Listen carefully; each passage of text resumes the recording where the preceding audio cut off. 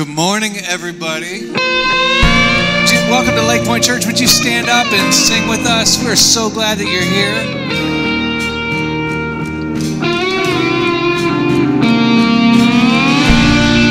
Dark and all alone, growing comfortable.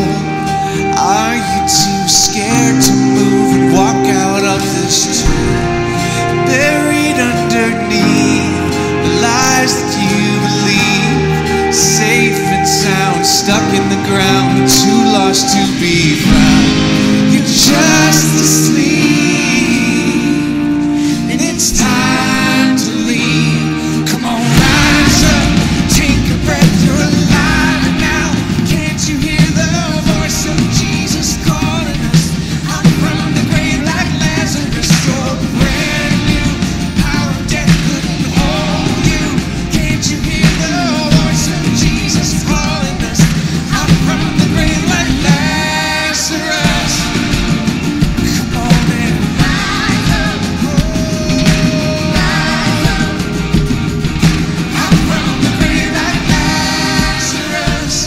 And when he said your name, the thing that filled your veins was more than blood. It's the kind of love that washes sin away.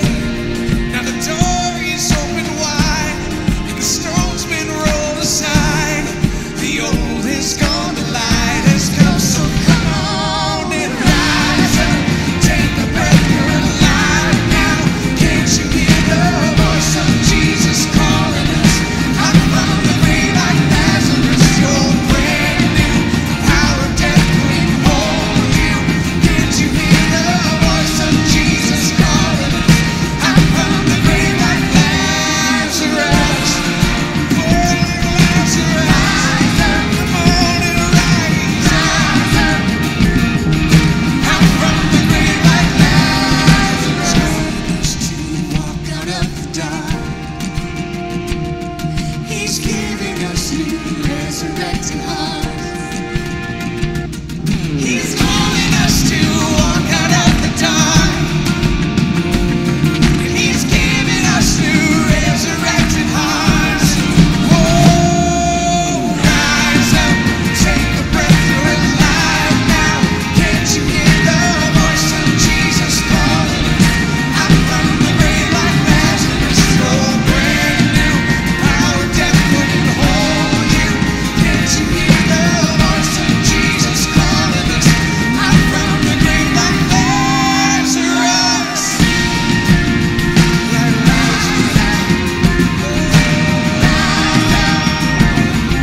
Out from the grave like Lazarus. Come on and rise up. Out from the grave like Lazarus. Well, hey, that's what we call a get out of the lobby and come to church song, okay? That's what that's for. My name is Tom. I'm one of the pastors. When you walked in, you might have noticed that we have connection cards, sermon notes for you to go through, but we are so very glad that you're here. If there's any way we can be a blessing to you, we want to do that. We do want to keep worshiping today. I don't know what your week has been like, but if it's been like all the other weeks, for all the weeks that have been going forever and over, we are here to bust that funk. We want to help you shake that off a little bit. All right, so we hope that you're encouraged today. I'm going to pray, and then we are going to continue singing. Jesus, you are so good. We want to be closer to you. We trust you. We love you, and we want to lift up your name. And it's in that name we pray together. Amen.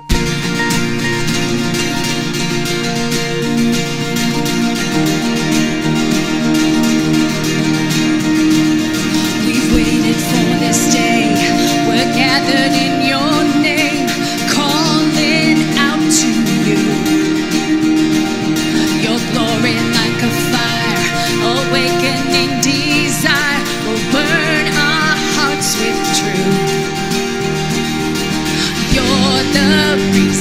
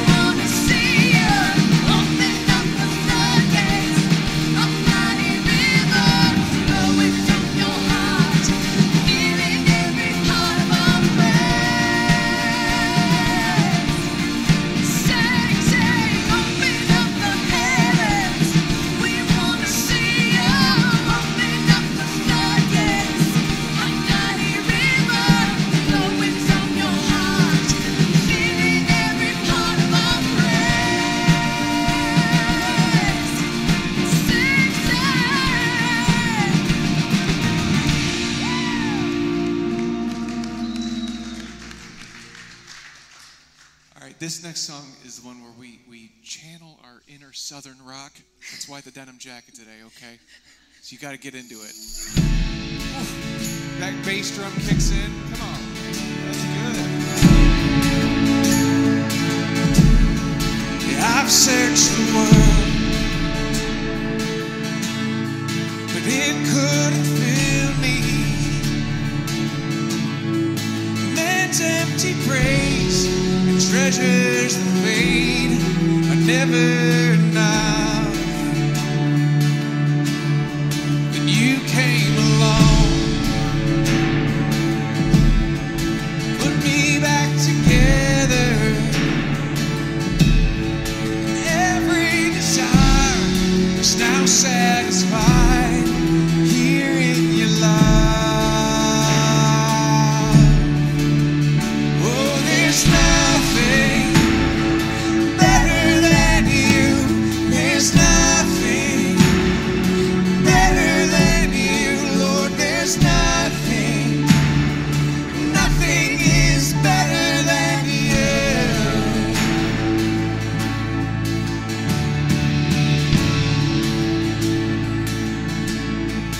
I'm not afraid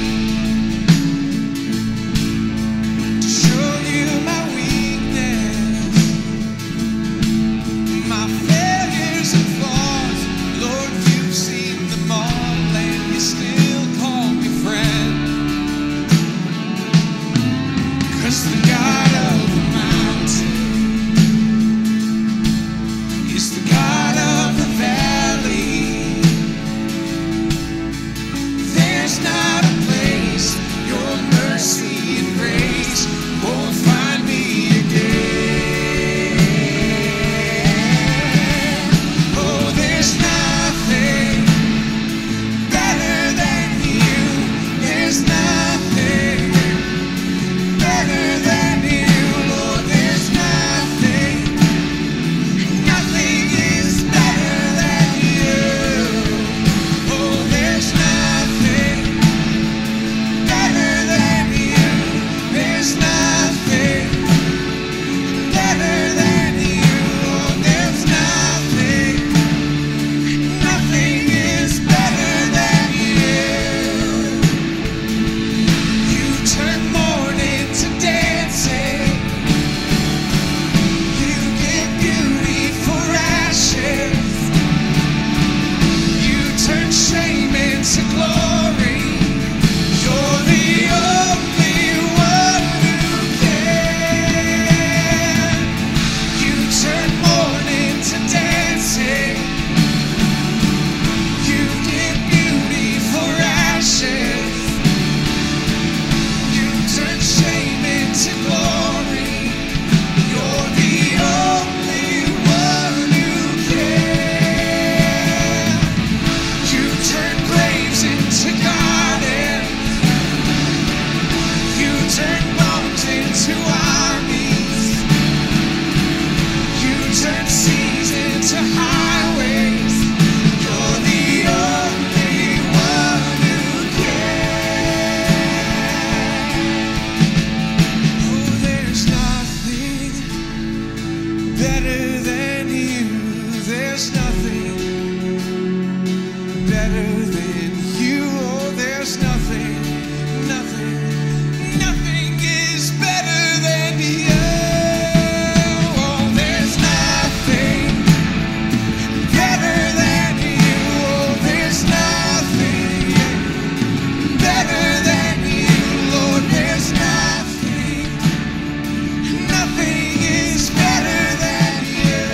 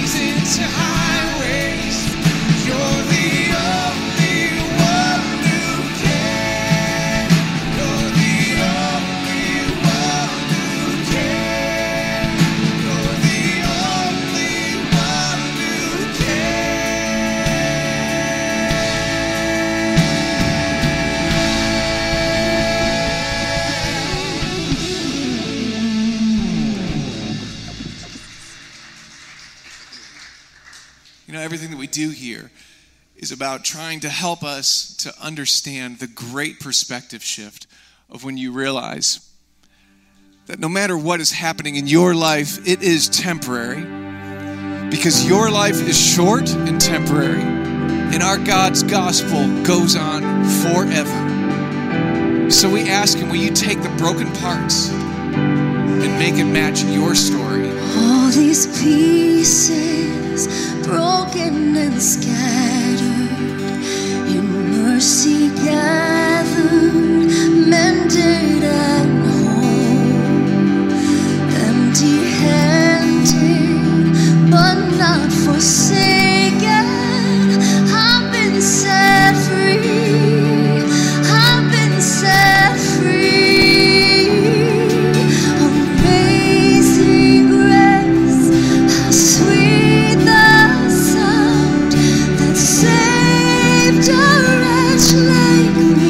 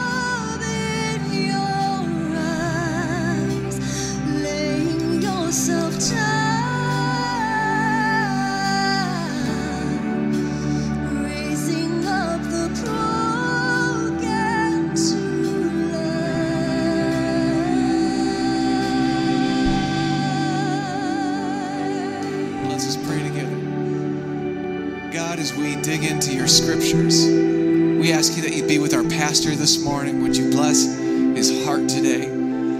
Help him to communicate with clarity and with passion. But, oh, Father, would you speak to your people today?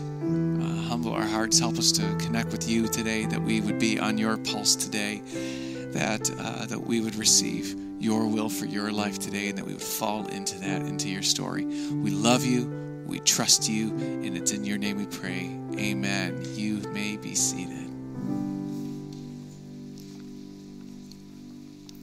Hey, good morning. We're so glad that you're here today, and welcome to Lake Point. If this is your first time here, thank you for coming to worship with us. If you can, you might find a card around you that says connection card, and it looks like this. Pull it up here. It looks like this here. If you can get one of those, if it's your first time, let us know about your visit today. If you're a regular attender, at least put your name on the list, on the paper, on the front, and then maybe there's some action steps on the back and some prayer requests or something that you want to put down, and that would be awesome. And there's some other things on the back as well. And then at the end of the service, you can drop it in the offering basket around the building, or if you're a first-time guest, you can just give it to me. I'd love to meet you after the service. Got a free gift that we'd like to give you. Thank you for coming and worship with us this morning. And so we are in, we're just delighted that you're here. Before we jump into the message, just want to give a quick shout out to one of our worship leaders. She's been absent for a while, and there's a reason for that. She's 15 or 16 now? 15. Okay, all right. She's 15. Am I right? All right, it's 16. All right, there we go, 16. Now, my hearing's not so well today, but anyway, is it ever well? Anyway, listen, Rachel Mack, that's what we're going to call you. Rachel Mack is on The Voice. This season, The Voice. Yeah. It starts tomorrow night. So I don't know if she'll be on tomorrow night or not. And, but listen, it's going to be awesome, and you got to check in. And Rachel Mack is in the house. So we're glad to have her here. So good job. We're praying for you that God will use you as a platform in incredible ways to glorify God, and our church is behind you. So we're proud of you. Anyway, we're in a series called Experiencing God. Experiencing God. And we're talking about what it means to discover, knowing and discovering and doing God's will. So discovering and doing God's will for your life and my life. And so far in this series, we've been exploring on how we can know God's will. Now today, we start to pivot. And I want you to see the diagram behind me. You kind of see where we've been. But we're going to kind of pivot. You'll see number one, that the first biblical truth is that God is at work all around us. He's constantly at work around me. And then we said that number two, that God is pursuing a relationship, and you've got to have that relationship with him as part of knowing the will of God for your life. And then number three is that there's an invitation from God to join him in his work, to join him in his activity. He wants you to be in on what he's doing. So he's working, but he doesn't want to do it alone. He wants to invite you to be a part of it. And then number four, we talked about last week. We talk about the different ways that God is speaking to us, so that as we hear God's invitation, we're hearing a clear call to what he wants to do in our lives and what he's inviting us to do in his life and in his will. And now we're going to pivot. See, the first four realities, it's all about the knowing, all right? And so if you see on your handout, you see that diagram, you'll see two blanks on both sides of the handout. And on the left-hand side, that's where you put the knowing down.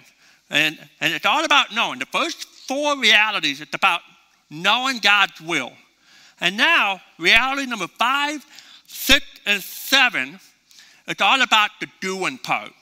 All right, so we come to a pivot. You can't do the will of God if you don't know the will of God. So that's why we talk about that for the first 4 weeks. And now we're talking about the next couple of weeks, the doing, acting out on what God has called us to do.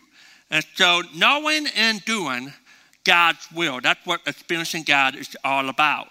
Now, the fifth reality is today, and if we notice on your handout, you'll see on the screen behind me, is that God's invitation for you to work with him, it always leads you to a crisis of belief that requires both faith and action. And that's the reality, truth, number 5, crisis of belief. Crisis of belief. When I was, and I've told this story before, but when I was in college, about 3 or 4 of us buddies, in fact, we're still close, even to this day. We touch each other almost every day, and us 4, we decided to go out to eat on a Friday night. And in the South, you go to the best barbecue place you can go on a Friday night. Okay, that's how you roll. And some of the places had all-you-can-eat rib. And it's the best meal you can get, all right? All-you-can-eat ribs. And so we go to a barbecue place. And in fact, one of my friends, he spoke here before. His name is Tim Payne. And we're at the table, and we're just having a great time. We're telling stories. We're making each other laugh. Have you ever just laughed so hard that you begin to cry a little? I mean, it's a good laugh. I mean, you just can't control yourself. It's taking everything out of you. And we were telling one of those stories. Someone was telling a story, and I'm in the middle of swallowing a piece of rib. And I got it down my gullet. And in the middle of that story, in the middle of that swallow, it comes to a real good laughing point where I start to cry laugh. You know, one of those intense laughing moments. And I'm starting laughing. I got the piece of meat down my gullet, and it reverses course because my body didn't know what to do with it. So it's reversing course and going up, and now it's stuck. And so here I am. I'm already crying from laughing. You know, I'm laughing. I'm crying. I'm choking. And I'm dying all at the same time. It's a wonderful experience. You should try it sometime.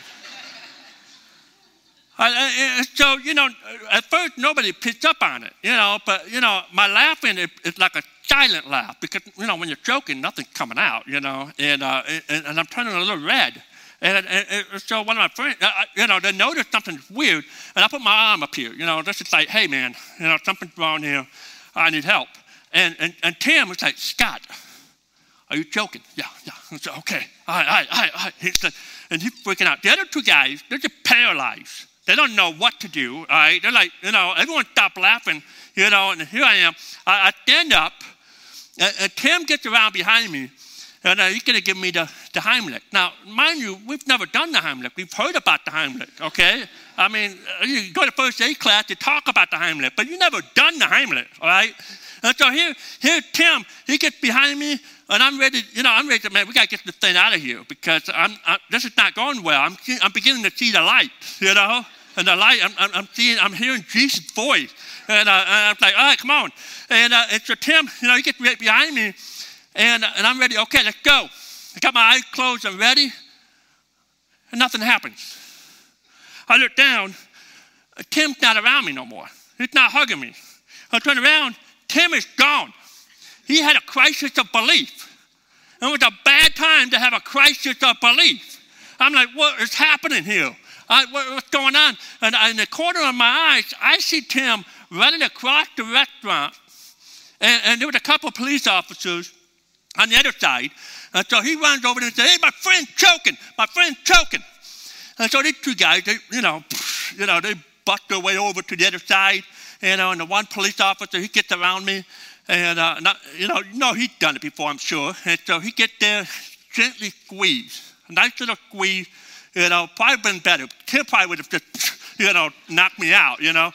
So he just kind of nice and squeezed. And that piece of meat slowly traveled back into my mouth. And because I was taught to never waste a good piece of meat. That's right. I chewed it up and finished it off.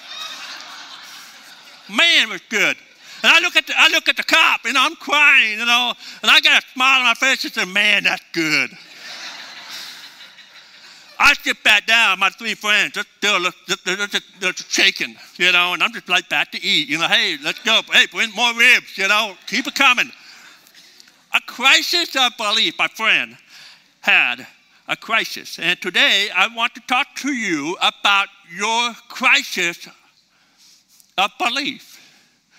You see, we have this idea, if you're doing reality truth number 1, 2, 3, and 4, and the discovering and knowing God's will, we have this idea of what God wants us to do. We know that God is asking us to do this thing, but we're afraid. We get nervous. It's like Tim. He said he gets around and then he gets afraid that he's going to mess up. And so we can't do it. It's called crisis of belief. And whenever we face one of those crises of belief in our life, it's a test of our faith. Hebrews chapter 11, verse 6. The Bible said that it's impossible without faith. It is impossible to please God. Because anyone who comes to him must believe that he exists and that he rewards those who earnestly seek him. It's impossible to please God without faith. And why do you have to have faith? Because when you discover God's will, you're going to find that God is always going to ask you to do something that's a little bit beyond your comfort zone. In fact, it could be a little scary. It'd be a little uncomfortable at times as we discover God's will. And I know for a fact that some of you are here today and you're facing a crisis of belief in your own life. God is showing you his will. He's showing you what he's doing. He's calling you. He's inviting you into his work. And you're afraid. You're afraid. You don't know what to do. Maybe he's asking you to quit your job and to pursue a different career or to do something new. Maybe God is asking you to change your major in college. Maybe he's asking you to get out of a relationship that you're in right now and to trust him that he'll bring something better. Maybe you're going through a hard time in your marriage and he's asking you to trust him that he's going to make your marriage better. Maybe he's asking you to talk with a coworker about him or to invite him to church. Maybe God is asking you to go into ministry and you feel that God is calling you into ministry and he's asking you. Maybe that's where your crisis of belief is. No matter what it is, no matter how big, no matter how small, discovering God's will, it always leads to a crisis of belief to some degree. And here's why that happens. Here's why it leads to a crisis of belief. 3 quick thoughts if you want to take these notes in your handout. God's plan, number 1, is seldom what I initially want. Because we have our own plans, right? And God comes along, here's my plan. It's like, oh man, but I have never thought about that. That's not really what I was thinking about I would ever do. And so it leads to a crisis of belief. Number 2, God's plan is always more than I can do alone. It's overwhelming. By the way, God's never going to ask you to do something that you could easily accomplish on your own. Because then that's not faith. It's not a crisis of belief if you can do it easily. But God always pushes us out of our comfort zone. It always makes us uncomfortable. But number 3, and here's the good news, is that God's plan, God's will is never more than I can do with him. See, when God asks you to do something, it's always more than you can do on your own, but it's never more than you can do with him. And here's why. God wants you to learn to trust him more, to rely on him, to trust yourself a little less, and to trust him a whole lot more. And so today I want to talk about how, when we're in these crises of belief, in these moments, how do we respond in a godly way? How do we navigate the crisis of belief? Because I promise you, we all go through it all the time. We go through the crisis of our faith. And so 4 things today, I hope this will help you as we respond to a crisis of belief in our life. Number 1, we need to wrestle with God in prayer. Wrestle. WWF wrestling, right? We got to wrestle with God in prayer. You see, when the first thing you do in the middle of a crisis, always, is to go to God. Oftentimes, what we do, we run away. We try to ignore it. We try to do what I do sometimes. I just turn off my hearing aids and just not listen. I said, no, I'm not listening. But we should always, in a crisis of belief, the first thing we do should always turn to God, and we should wrestle with him in prayer. We should trust him and share with him and talk to him about our fears, doubts, our frustrations. Wrestle with God. In fact, we saw this a few weeks ago. I want to look at it again in case you missed it. But God met Moses at the burning bush, right? And out of nowhere, and we see this story. God invited Moses to join him in his plan to rescue the Israelites from Egypt.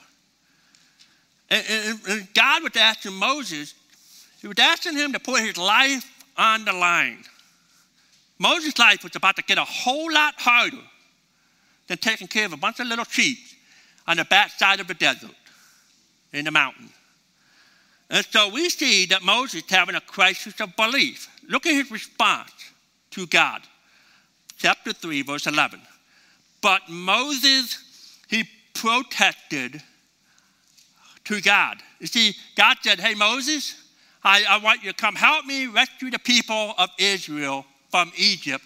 And Moses did not respond, that's right, let's get it done, you know. Yeah, that's right, I'm all about it. He didn't do that. He pushed back, protested. Look what he said. He said, who am I to appear before Pharaoh? Who am I to lead the people of Israel out of Egypt? See, what's happening is that Moses, he knows what God wants him to do, but he doesn't want to do it. He knows that what God has called him to do is not safe, it's dangerous, it's going to be hard. There's 100% chance of a massive, giant headache what he's about to do. He knows it. In fact, Moses had doubts. And he wrestled with God for 2 chapters. But he does the right thing. Instead of running away from God, he's wrestling with God in prayer, in conversation with God. And in that wrestling, in those 2 chapters, chapter 3 and chapter 4, God began to change his heart. He calms Moses' fears. He prepares him for the job that he had for him. And God will do that for you. Because right now, God is inviting you to do something, to be a part of his activity. And it may not be what you want to do. And it may feel like it's too big for you to accomplish on your own. Perhaps you're scared, you're discouraged, you're frustrated, you're nervous. And when that happens, what you should do, the first thing you do is go to God. Wrestle with him about it in prayer. In fact, you can argue with God about it. You see this throughout the prophets in the Old Testament. You kind of did it for Jeremiah a little bit. I mean, you just kind of see, man, God, it just kind of, there's an intense conversation that he would have with God. You argue with him about it. Because in the wrestling, though, when you're wrestling with God, that God begins to grow your faith and it begins to align your heart with his heart. See, prayer is not primarily a tool in which you bend God's will to your will. See, prayer is all about bending our will to God's will. Every time. That's why the Lord's Prayer, not my will, but hallowed be thy name, thy kingdom come, thy will, your will be done, not my will. That's why when Jesus prayed, not my will to be done, but yours to be done. I want to follow that for you. God, I want to bend your will to my will. I want to bend my will to you. I want to go after you. That's what prayer is. Prayer is a tool in which God bends our will to match his. And so that's the first response to a crisis of belief. It's go to him in prayer. Wrestle with God in prayer. Number 2, it's the second response. We've got to believe that God will be faithful. We got to believe that God will be faithful. The Apostle Paul, he wrote this in 1 Thessalonians 5, verse 24. The one who calls you is faithful, and he will do it. He will do it. Whatever it is that you're afraid of, whatever it is that he promised you, whatever it is he's asking you to do, the verse says that God will make it happen. That God will be faithful to carry it out. And if he calls you to do it, you got to trust him. You got to believe that he will. And the question is, for you this morning, is do you believe that God can? Do you believe that God is able? In Mark chapter 9, it tells a story about a father who had a son who had a demonic spirit. And this poor man, this poor father, loved his son so much, he would do anything to help his son.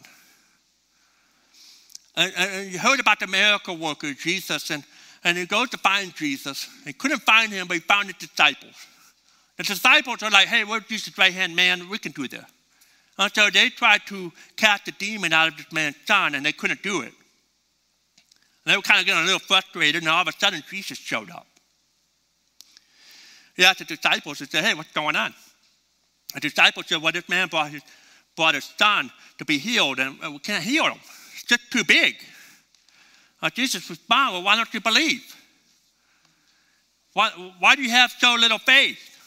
And about that time in the conversation, the father kind of cuts in because he's desperate. And he said here in verse number 22, he said to Jesus, he kind of cuts in the middle of the conversation. He said, Jesus, if you can do anything, take pity on me. Take pity on my son and help us.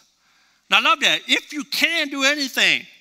And I love how Jesus responded. He said, if I could do anything, I'm Jesus. I'm the Son of God. Of course I can do anything. He said, everything is possible for one who believes. And he said that to the father. And this father, the poor father, who loved his son so much, who wants to believe, but he's riddled with doubt. He's riddled with doubt, but he responds to Jesus in this next verse. And to me, this is a prayer that I find myself praying all the time in the middle of my own personal doubt. Look at this prayer the father prays. The desperate father, he prays in verse 24. Immediately, the boy's father exclaimed, I do believe. Help me overcome my unbelief. I mean, isn't that a great prayer? I mean, he says to Jesus, I do believe. But Jesus, help me overcome my unbelief. You know those doubts are there. And Jesus, he took that uncertain belief, right? He took that uncertain belief that was mixed with doubt.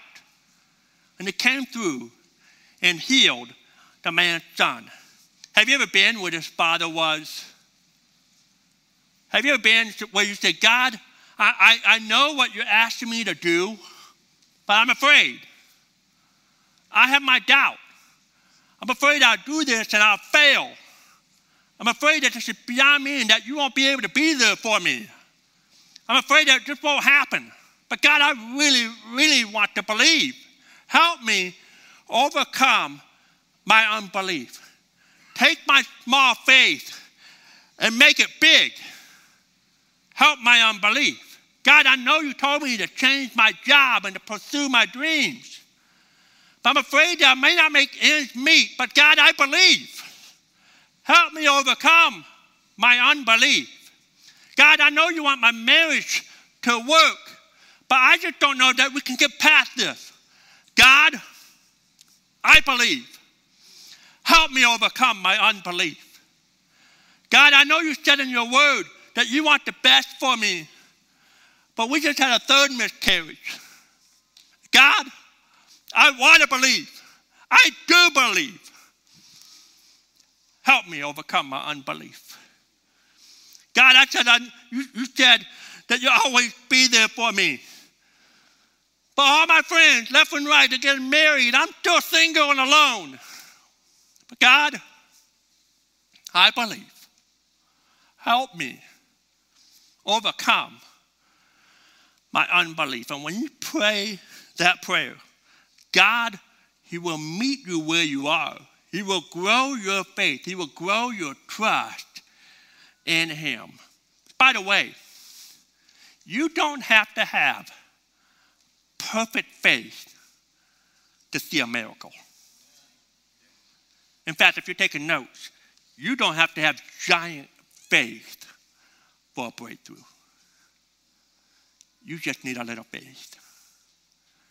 Jesus talks about having faith as like the seed of a mustard plant, of a mustard tree. Of course, we don't have mustard trees in our area, in our region, in our country, but a mustard tree is very all over the Middle East. Big giant trees, but a little seed, it's very small. See, we just have to have faith. Like the seed of a mustard seed, God will grow your faith. And he will grow your faith if you just give your seed, your faith, the little faith that you have, and give it to him. So a crisis of belief. A crisis of belief. You're going to wrestle with God in prayer. You're going to talk to God about it. You're going to wrestle with him. You're going to pray with him and talk to him. And then you're going to believe. At the end of the day, you're going to believe that God will be faithful and he will carry you through. Which leads to a third godly response. And number 3, we need to hold my plans loosely. Hold your plans loosely. You see, in the middle of the crisis of belief, when God is inviting you into his plan, and God wants to do something, and we're afraid, we need to hold tightly to our faith, but hold loosely to our plans. For sure, you're not going to hear from me today that we should not make plans. We should make plans. I'm a planner. I like to plan. But we always need to be ready in case God wants to change your plans into something different. Proverbs chapter 16, verse 9. In their hearts, humans plan their course, but the Lord, he establishes their steps. Again, nothing wrong about making plans. But the Bible said, Proverbs said that we can make our plans, but it's the Lord that determines our step. It's the Lord that determines our future. And one of the biggest temptations in the middle of a crisis of belief, one of the biggest temptations that you and I will face is when God is asking you to do something, when God says, here's my will for your life, here's what I want you to do. One of our temptations is that during that crisis of belief, that we begin to look at our dreams that we worked so hard for, our plans that we've worked hard for, and we want to hold them tightly. That we're not willing to let them go. We're not willing to let them go. And we need to understand that God's dreams are far bigger than your dreams. His plans are bigger in scope than you and I could ever imagine. On your handout notes, here's the hard truth. You see on the screen behind me. Holding your plans loosely, it means that you're willing to allow God to adjust, change, or replace your plans with his plans. Hey, question. Are you holding on to plans right now with a tight fist? Is that where you're at right now? And say, oh, but man, God wants me to do something, but no, I want this. And there's the tension that we're in the middle of in the crisis of belief because we're holding on to our plans. Are you holding on tightly to the plans, your plans? Plans that maybe not from God, plans that maybe conflict with what God wants for you. We just need to trust that God is faithful and say, well, God, you understand. I've worked hard for the plan. I went to college for the plan. I even got a master's and a doctorate for the plan. I'm not ready to make that change. God's asking you to hold your plans loosely. Hold on to your faith tightly. But hold on to your plans loosely and trust that God is faithful. We need to trust his plans over our plans. Hold them loosely. Number 4, here's the fourth response. We've got to act on what God has told me to do. So point number 2 is all about, hey, we believe that God is faithful. But faith takes your belief and put feet to it.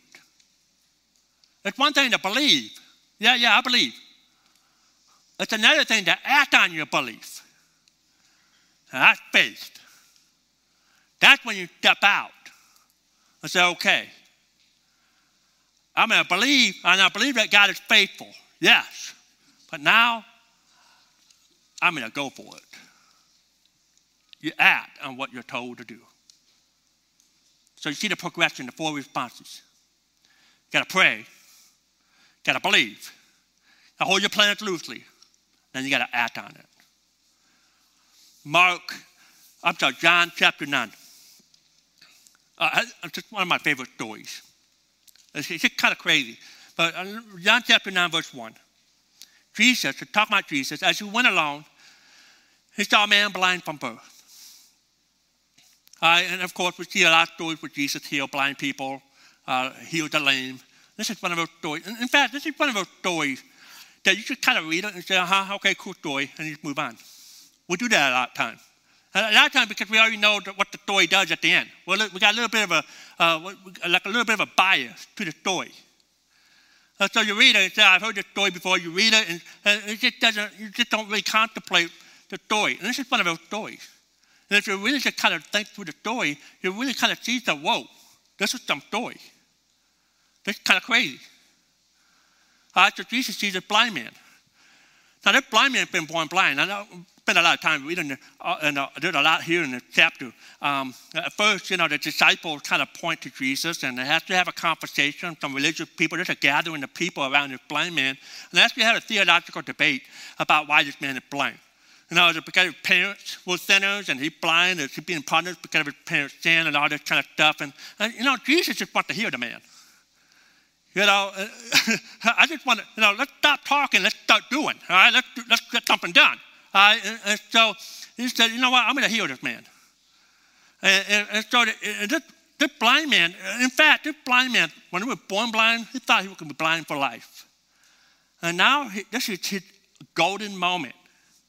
This is awesome. He's like, man, I'm about to get healed. The miracle worker, the Jesus, he's going to heal my eyes. I'm going to see again. And so he probably heard about Jesus. He probably dreamed that maybe one day he passed across and it's like, this is it. Jesus is here. Now, I want you to help me out here. Because this is how we kind of skip over the story. The best way to understand the story is to see the story from a blind man. All right? So be blind for a minute. Okay? Can y'all be blind? All right? Some of you are already blind, but, just be blind, okay? Close your eyes, all right? Just close your eyes. All right? You can't see nothing, all right? And that's how you've been your entire life. And you can feel the presence of Jesus in front of you. And you're like, man, this is my moment. I mean, you can't see it now. You got goosebumps growing on your arms. This is awesome. Jesus is going to do something cool. Maybe he's going to touch my eyes. Maybe he's going to blow in my eyes. Just maybe he's just going to say open, and my eyes will be open. So your eyes are closed, right? I mean, this is your moment, right?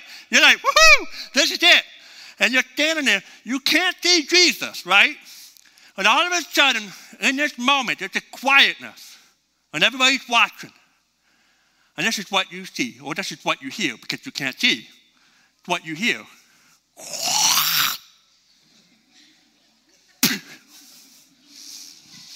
All right, so again, you're blind. It's like, oh, man, he's got a little frog caught in his voice or something.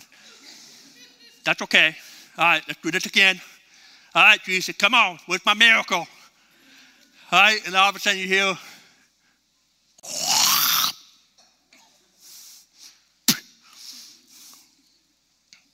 right, you can open your eyes for a minute because I just want you to understand this. The blind man can't see this, but Jesus is spitting in the dirt, making mud. Let me ask you a question. How much spit does it take to make mud? Okay, all right, so y'all with me on this.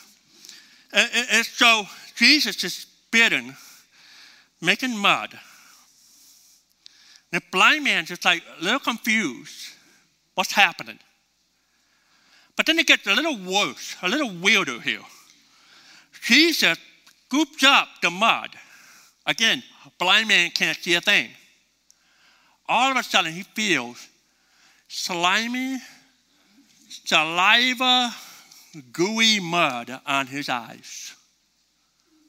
And this was got the Savior spit. It's okay. I don't care if it's the Savior spit or not. Spit is spit. It's just nasty. And so he put mud on his eyes. And then Jesus looks at he tells the man, he says, I want you to go to the other side of town and just wash it out at the pool of Siloam. You see this right here, verse number 6 and 7. It said, after saying this, Jesus spit on the ground, made some mud with I love what he said here, saliva. Okay? And he put it in the man's eye. He said, go wash in the pool of Siloam. And at that point, to me, this would be my crisis of belief. I was a blind man. I'd be like, you know what? I've got mud in my eyes. And you're asking me to do what now? You're asking me to go across town to a pool to wash it out? Can't just someone give me a cup of water right here? Can I just get a napkin? Can I just wipe it off right here and be done with it? You want me to do what now? And probably with me, I'll probably be a little frustrated, a little disturbed that I've got someone spit, cake, mud made out of his saliva in my eyes, and now it's just now it's drooping down. Okay, and you want me? This guy right here. Not only did he believe, he acted what God told him to do. Here's a crisis of belief, and he did what God. He walked across the city to go to the pool of Siloam. Can you imagine the little children that were with their mom and dad and say, "Ew, mom, dad, look at that man. He got mud all over his face. He got mud all over his eyes. He's a weirdo." What's up with that? And mom and dad's like, "Shh, don't be quiet. That's not nice." Oh, man, but he didn't care. At any point along the way, he could have said, you know what, I'm done with this. I'm going to just take care of my own business and wash it off himself, and he would have missed the miracle. He walked across town with mud in his eyes. You see, listen, in a crisis of belief, there could be mud in your eyes. Maybe the past year, you've had mud in your eyes all year with the pandemic thing. You've had mud in your eyes. You've been like, man, I don't know where I'm going. I'm kind of bopping along, but I just know that I'm supposed to keep going. I'm headed to this direction, to the pool of Siloam, whatever that might be, because I'm going to trust in God. Not only am I going to believe, I'm going to act on what he wants me to do. Even if I got mud in my eyes, even if it feels uncomfortable, even if it don't make sense, I'm going to do what God wants me to do. Because the Bible says in Romans chapter 1, verse 17, that the righteous shall live and walk by faith. The Bible says that we should walk not by sight, but by faith. You have mud in your eyes today? Are you walking around like, man, I don't know what's happening, but God, I'm going to act out on what you told me to do. I'm going to trust you, even when it doesn't make sense. Well, you have the faith that leads to action. To take what you believe and to act on it. Let me ask you a couple questions. Is God, perhaps in this moment, maybe God is inviting you to get baptized. If so, act on it. Don't delay. I'm going to do a baptism in May 23rd, down the back of your connection card. You know what? That's my next step. I know Jesus. I have a relationship with him, but I want to go public with my faith. Act on it. If that's what God's calling you to do, act on it. Maybe perhaps I'm talking to someone here today, you don't know Jesus. You've been hearing about Jesus, you're starting to believe. You say, man, I don't have all the answers. That's okay. That is absolutely okay if you don't have all the answers. You said, but I want to start believing. Then act on it. Start acting on it. I love what Vance Havner said. Vance Havner is one of my favorite preachers. He said, I don't walk in the dark, and I don't try to understand everything about a light switch in order to turn it on. I just know one thing. If I flip it up, the light turns on, and I don't intend to sit in the darkness trying to figure it all out. I'm just going to act on it. I'm going to act on what I know. Act on it. Don't delay. Perhaps maybe God is inviting you to be a member of Lake Point Church and be a part of what God is doing here in the community. If so, act on it. Don't wait. Membership class. We call it Discover Lake Point class. It's on April 18th. You can sign up on the back of your connection card.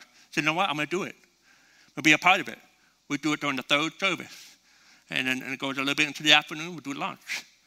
But learn about how you can get connected and be involved and be on mission here at Lake Point. Maybe it's something in a different way. God is telling you you need to make a change in a dating relationship. And if so, act on it. Do it. Don't wait. If God telling you, maybe God is telling you that he wants you to start giving in a systematic and proportionate way. If so, act on it. Start doing it. Don't wait. God is telling you that you need to make a change in direction when it comes to your career. And if he's doing that, don't wait. Don't delay. Act on it.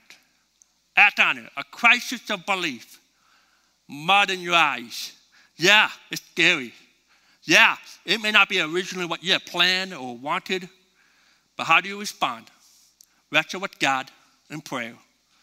You take it to him. You believe that he'll come through. You hold your plan loosely, and then you act on what you believe. You act on it. You just do it. I want to close with this passage of scripture, final thought. The Israelites are standing across from the beautiful land that God has promised them. It's on the other side of the Jordan River. They don't know much about the other side. In fact, they're a little scared about the other side. They're a little uncomfortable. But they decided that God was going to let them lead them through. But God gives them one last charge before they cross over. And this last charge to the Israelite, I believe, could be a charge for you in the middle of your crisis of belief. And I want you to claim this the charge, the challenge, claim this promise, just like God gave it to the Israelites. In Deuteronomy chapter 31, verse 6, it said, be strong, be courageous. Don't be afraid. Don't be terrified because of them. Why? For the Lord your God, he goes with you. He will never leave you. He will never forsake you. In other words, he'll never abandon you. And with mud in your eyes, he's leading the way. You just got to trust him and act in faith. Our Heavenly Father, we love you. We thank you for your word. We ask you help us today. I don't know where you're speaking to today and who you're speaking to and how you're speaking to in a person's life. But I know there are a number of people here today that face a crisis of belief. They're facing it. They know what you want them to do, but they're having a challenge. It's been a challenge for them to take a step of faith and to do it. And so, God, I pray that we will respond in the way that you want us to respond and help us to accomplish what you want us to do in our lives. In Jesus' name, amen. Amen. Well, it's been such an honor to have you here today. There's a couple of things that I want to mention. So because this service is one that can be a little bit more full, I want to encourage you to try something a little new. If you've ever been to a church in America before, they all sit in the same pattern. Everybody except for you guys. You are not afraid. If you can sit up a little bit closer, and here's why. I'm so tired of talking about COVID, but if I'm visiting and I'm trying to figure out, is it safe for me to come in? And then it's just like a sea of people in the back. And when we're all standing up and worship together, it can be like super intimidating. And if you can sit within like the first 3 rows somewhere, actually where Linda is right there, I'm just telling you sound-wise, that's the best place in the whole room right there. So if you just want like the best music experience possible, go there. I'm serious though. If you're like, look at where you're at now and come up like one more row, Isn't that crazy? That'll actually make a difference and make somebody else feel a little bit more comfortable. So if you'd be willing to do that, that would be awesome. The other thing is, I don't know how you're doing on Instagram right now, but y'all, you've got to get the Voice app and you've got to follow my friend Rachel Mack. You got to do it, okay? Because she is ridiculously talented and such a sweetheart, and we want to support her. The same way that we would be supporting you right now in your dreams, as long as they're not super weird. So, but I'm serious. Like we just want to do it because if you know her, you know that she is a light in your life, and that's what you mean to me, at least. So I love you very, very much, and we're proud of you. And you know what? She's going to do the best that she's going to do, but also you're going to vote for her or else. Okay? I've sat in counseling with so many of you. I will out you. No, I'm kidding. Anyways, no, we'd love you to do that. So I know this is like the only time you're going to hear it is like, y'all, just in the name, in the spirit, you should be watching NBC, okay? And get on it. But honestly, if you need prayer this morning, if there's any way we can be a blessing to you, our prayer team members, they're going to be coming forward right now. We're happy to walk with you. These are the same folks who pray for our pastors, and we want to be there for you. So please come forward. We can be praying for you at all, be an encouragement to you at all. If you're a guest today, we want to give you free stuff, and our pastor hands it to you. So we don't want to take anything from you. We only want to give from you. Give to you. Meet him out at the blue wall. It's the bluest looking wall inside. Don't go outside because it's very cold. But please stop by there, get a free bag. And can we all stand up together and pray? Gosh, we love you so much. We pray for you all week long, and we're in this with you. Please don't go through it alone. Please text us. If you ever need any of the links for anything that's going on here, if you text the word program, we'll send you everything. But if you text the word prayer, our prayer team and our staff, we will be praying for you. We take it so seriously this week because we believe that God moves when his kids start talking to him. God, we love you. We do trust you. We want to be closer to you. There's too many of us who are walking around with mud in our eyes and wondering if you're close. I just love it, Jesus, that you sent the blind man somewhere else. And then his best explanation for everything that just happened is, I once was blind, but now I see. So would you please be an encouragement to the lost, to the broken, to the tired, the fatigued, and would you raise them up? Because we know that your promise is that you are close to the brokenhearted. It is in your name we pray, in gratitude. Amen. We love you so much. Thank you for watching online. We'll see you all next week.